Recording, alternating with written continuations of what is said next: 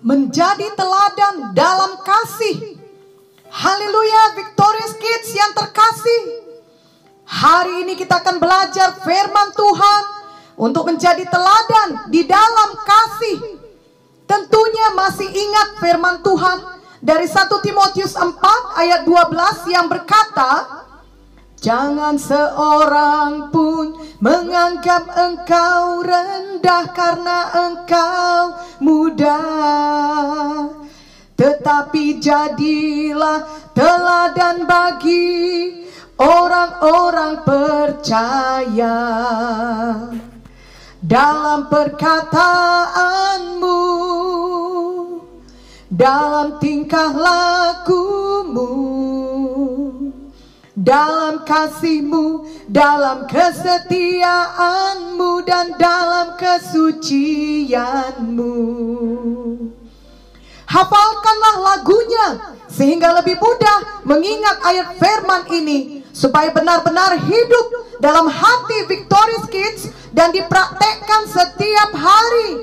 Amin. Hari ini mari Victorious Kids diingatkan lagi untuk selalu mengasihi. Banyak anak-anak yang tidak tahu untuk mengasihi orang lain.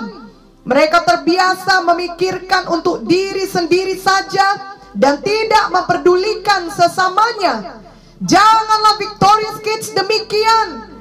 Janganlah menjadi anak yang egois, artinya berpusat kepada diri sendiri saja, yang hanya mau keinginannya saja yang diperhatikan dan dipenuhi, tetapi tidak pernah memikirkan untuk melayani orang lain. Sebagai anak Tuhan, Victorious Kids harus bertumbuh dalam kasih, mau memperhatikan orang lain dan menolong orang lain.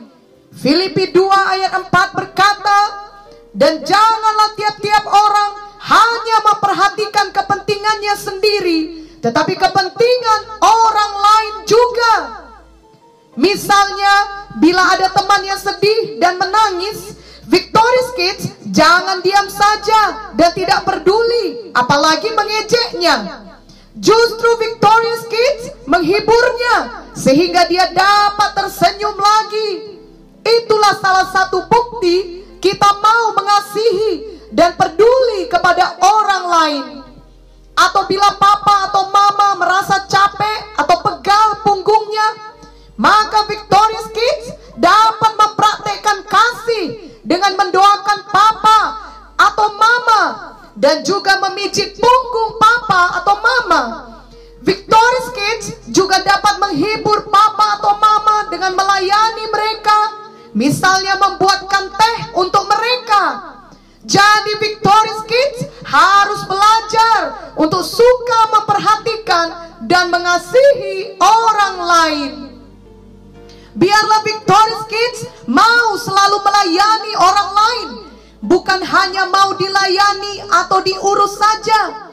Walaupun Victorious Kids masih anak-anak, kasih Victorious Kids akan sangat memberkati orang lain yang lebih dewasa.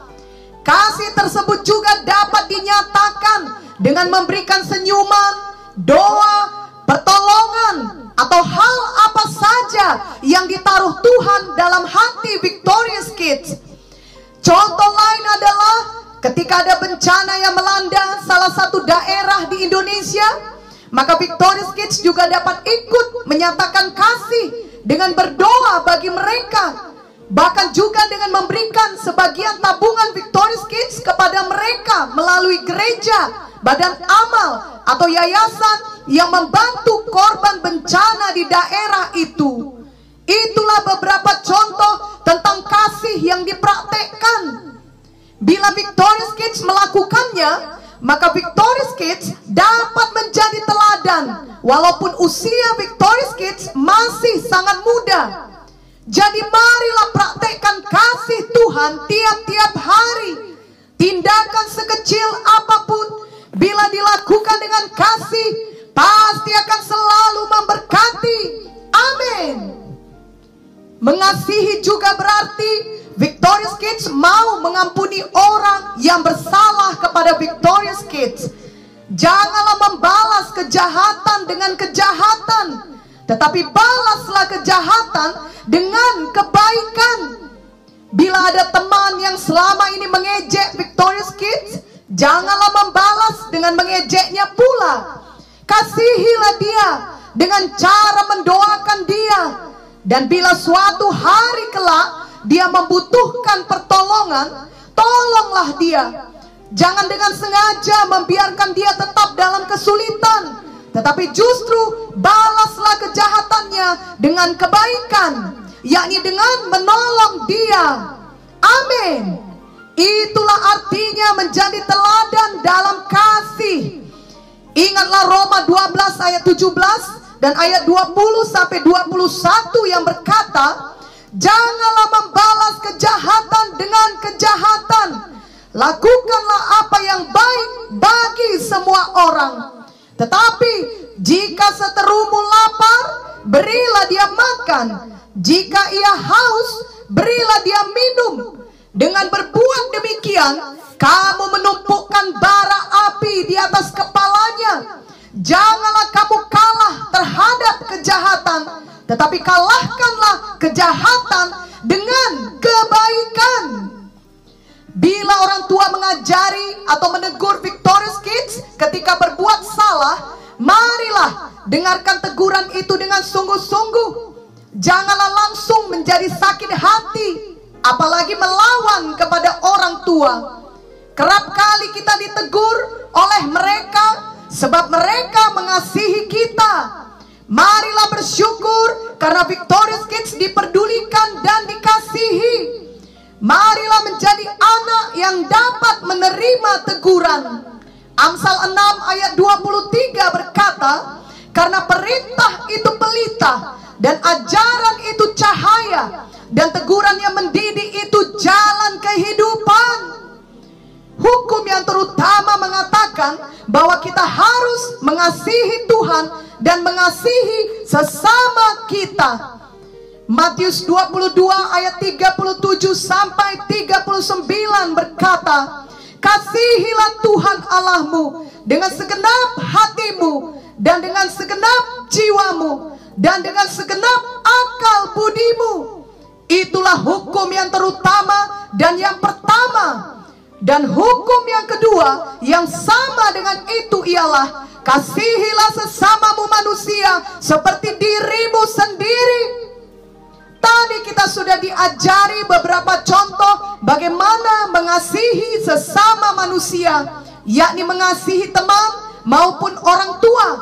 Sekarang marilah Victorious Kids belajar untuk benar-benar mengasihi Tuhan Yesus. Tuhan Yesus telah mati di kayu salib untuk menyelamatkan Victorious Kids. Kiranya Victorious Kids mengasihi Tuhan Yesus dengan segenap hati.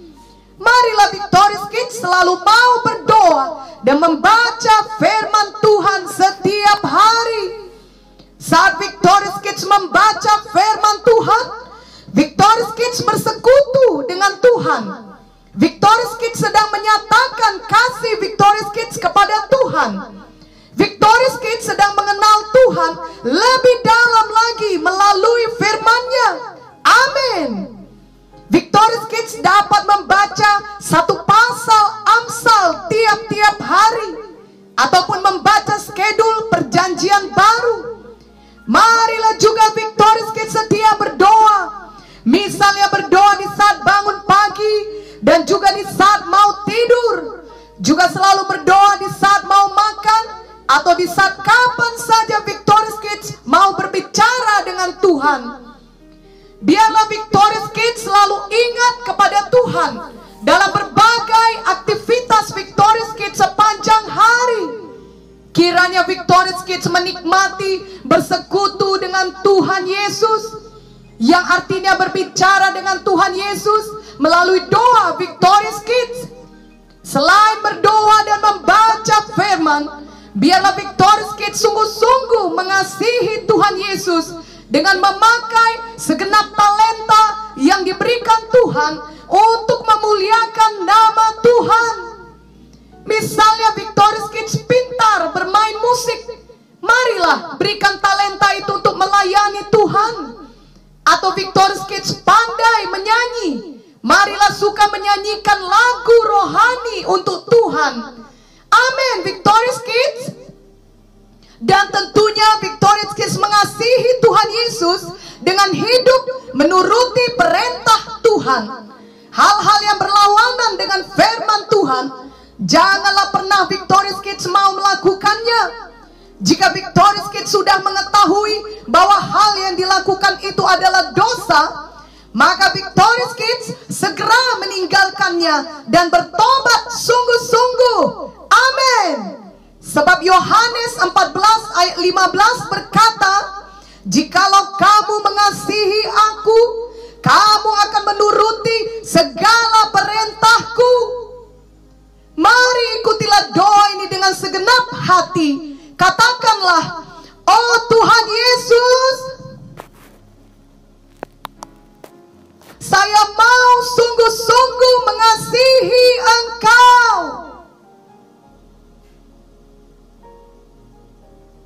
Setiap hari. Terima kasih Tuhan Yesus, karena Engkau sudah menyelamatkan saya dari semua dosa saya. Saya terima Engkau dalam hati saya.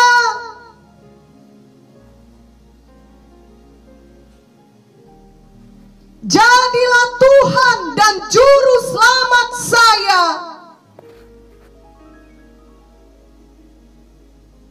Saya mau mengikut Tuhan Yesus seumur hidup saya. Saya mau selalu suka berdoa dan suka membaca firman setiap hari. Saya mau selalu mematuhi perintah-Mu dan bertobat dari dosa saya. Saya juga mau selalu mengampuni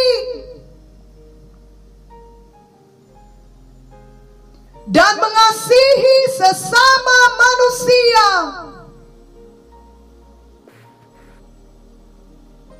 Saya mau memperhatikan